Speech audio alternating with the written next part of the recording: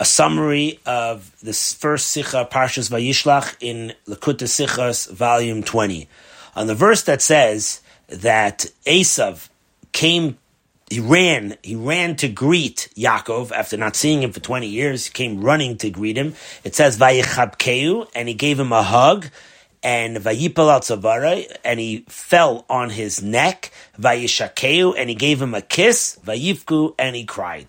Rashi explains on the word Vayichabkeu, and he gave him a hug, and he explains that moment of compassion came onto Eisov because he saw that his brother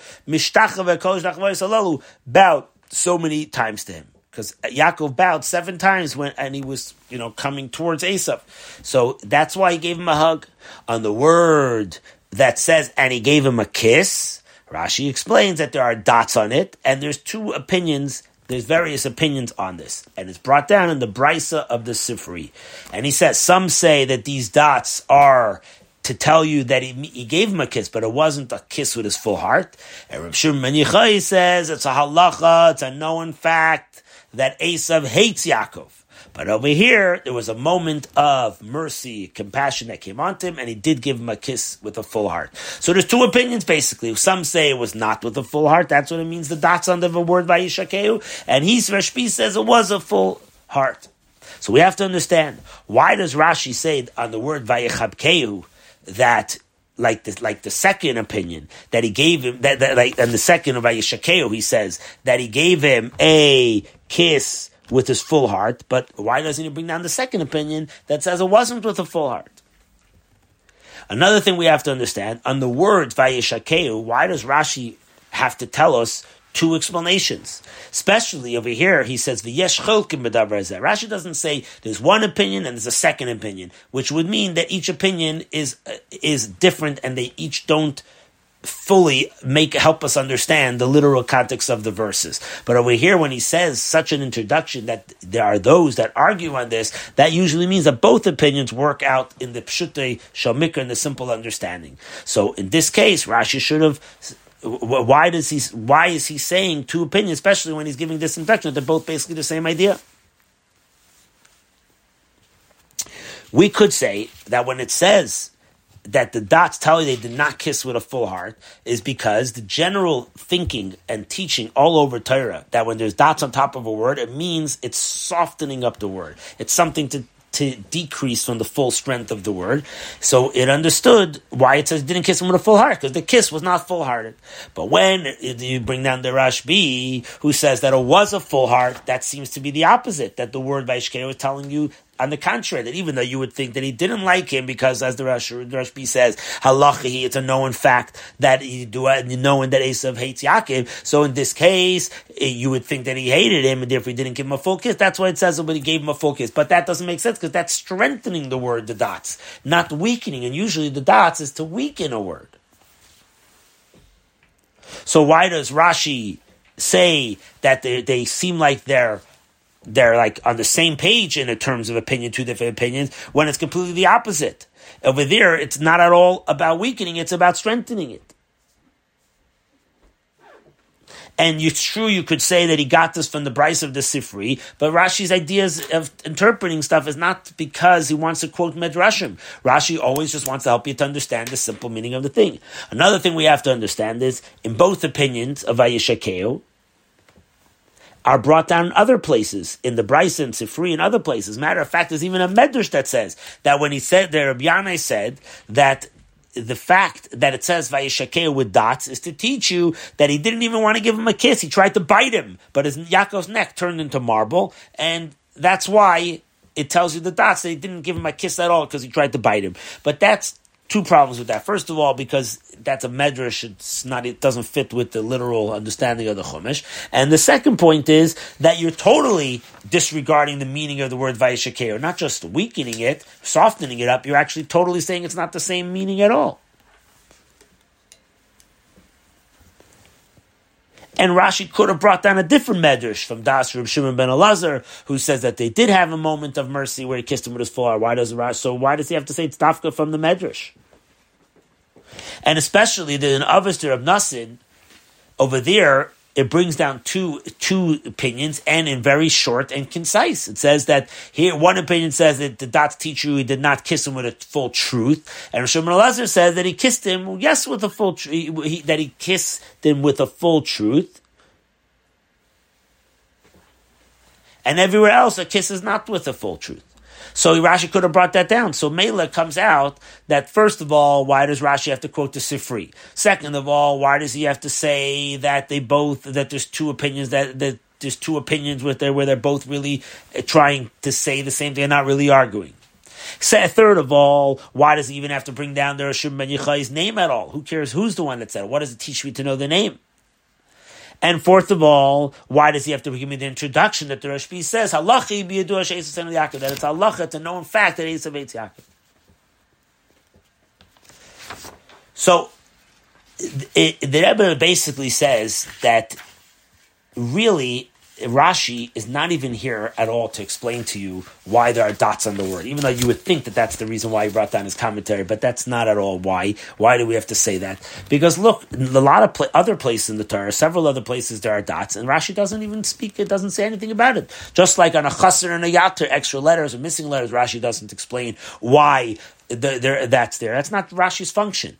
Rashi's function is just to help us things that are pshuto shel mikra. So over here, Rashi's not trying to explain to you what the dots are. Rashi's coming to ask you a simple question on the narrative, what's going on over here in the Chumash. How is it possible that a person should be such an arch hater of Yaakov, who wanted to kill him, and like the Malachim, Yaakov's messengers came back and said, "Adena b'sinasa," he still wants to he still hates you, and he's even coming with 400 people. How could he have such a complete change of feelings to all of a sudden love her? So on the word Vayichabke, where it says he hugged him, Rashi Taka says that there was a special thing that he had mercy of him to Taka to love him because he saw all these bowings that he did. So there's no argument on that. But when it comes to the next degree of his love, compassion, where he actually wants to give him a kiss is a much stronger showing of affection here. Like every kid that's 5 years old knows this, that in addition to a hug, a kiss shows a lot more of the affection here. How is it possible that Eisov should have such a change of heart, such an extreme change of heart? So on this, Rashi tells you that the dots here is to teach you something in the literal understanding of the whole verse of it, that there was a vayeshekeu. But according to one opinion, it was not full-hearted. So that's easy to understand. But according to the Rashbi, he's saying there was a kiss, and it was full-hearted, but it was short-lived, and that's why it's possible that he had such a change of heart. For short-lived, it could happen. And actually, the Rebbe brings down something very fascinating here, that to stress this idea of the Rashbi, that he was able to give him a full heart, this actually also answers a lot of things over here. Because the Rashbi says halacha. When you say something's halacha, that means it never changes. How's it possible that you should even have a short-term lived change of heart? So the Rebbe says in halacha, that's possible. Like we see by the story of Eliyahu and by Hara Carmel. Even though it was forbidden to build a bama, he built a bama to bring his carbon. We also find this in the fact of this story itself. It says that Yaakov was an ishtam. He was a complete good boy. And Eisov did trickery to his father to try to steal the blessing. So therefore, Yaakov makes an exception to who he is in his halachic standards, and he gets the blessings through trickery. And that actually calls him, we say on him that it's b'mirma, as Rashi says, b'chachma. And over here, it's also understood what Rashi doesn't bring down from others to Reb Nassim, who over there he uses the words that they didn't kiss with truth or they kissed with truth. Rashi doesn't want to use the word truth because truth can never change. Halacha, there could be an exception for a period of time. Another reason also why he doesn't bring down from the Sifri the word nahapchu, that it changed, because it didn't really change. It was just a temporary moment. That's why he uses the word nichmeru, that it warmed up a passion over here. And then from here we can understand also why, like the Talmud, the Mulach, the sharp Talmud, could ask a question at the end of the day, if he was halacha, why did the Rashbi have to be the one to say that even though it's halacha that Eisov hates Yaakov, how could it be that he could also have this compassion and mercy? So this Rashi tells us who this author was. It was the Rashbi. Rashbi was the one that lived in the times of the exiles of Rome, the Roman exile, of the Edom exile. He had to hide in a cave for 13 years, which shows us more how terrible the decrees were, even on him himself. Nevertheless, when it came a time to nullify a decree that he had with the Romans, that the Jews had with the Romans, they picked the Rashbi himself to go because he was a Malumad Benissim, and he was able to go and get compassion from the Romans that they should change the decree to the point that they said, ask whatever you want and we're going to do for you. And Yaakov himself, the Eisov had the same thing. Yaakov was also Malumad Benissim. He had many miracles that happened to him. And therefore Yaakov was able to awaken in Eisov this impossible idea. According to Pnimis Anyanim, what this teaches us is that the Rashbi did for the world what his son did. His son, when he came out of the cave, everything he looked at got destroyed. Everything Rav Shimon looked at gave a healing to it. Because the Rashbi was able to do this because he was Torah Sir Menaseh. He was focused that his whole life is Torah. Now we can also understand why the Rashbi is the one that said, Yachlani lifters kolem kulim min adin. He said, I could exempt the world, the entire world, from judgment, even though the world itself doesn't change, because he was able to keep the world as it is, but exempt them from judgment. So too, Yaakov doesn't affect Eisov to the point that Eisov should do tshuva. Eisov is who Eisov is, and at the same time he was able to awaken mercy on him. And from here you could see the lesson. The lesson is on both sides. On one hand, you could realize, do not rely on Malchus Edom. The exiles of the Edom do not rely on the Goyim. Why? Because Allahi, it's a known fact that Eisov hates Yaakov. On the other hand, a Jew has the strength to affect in the Eisov, that he could warm him up to have mercy to the point that he should help out a Jew and help out and effect on the Jew everything that a Jew needs to help him to go in the right ways and the way they're supposed to go. And how does this happen? Through this, that a Jew stands with firm and his ways of Torah and mitzvahs, even in the time of exile, not to be affected of your surroundings, but just like Yaakov, even when he was by Lavan, Garti, he said, because he kept the Taryag mitzvah shamarti, he kept them, and through this we affect the point that Yaakov says to Eisov that I'll follow you, as we say in the Haftarah of Chazain Avadia, that he says, Koyamar Hashem Elokim to Edom. Why? Because that's where it's going to be at the end of the day. We're going to come va'olam Meishim Bar Tzion Lishpat Eser Esav. We're going to come up to Mount Tzion where Esav will be judged, and they're also going to feel the vayislach Hashem Amlucha, and this is something that was already set to us in our parsha through the kiss, and let it happen now with the complete redemption with Mashiach.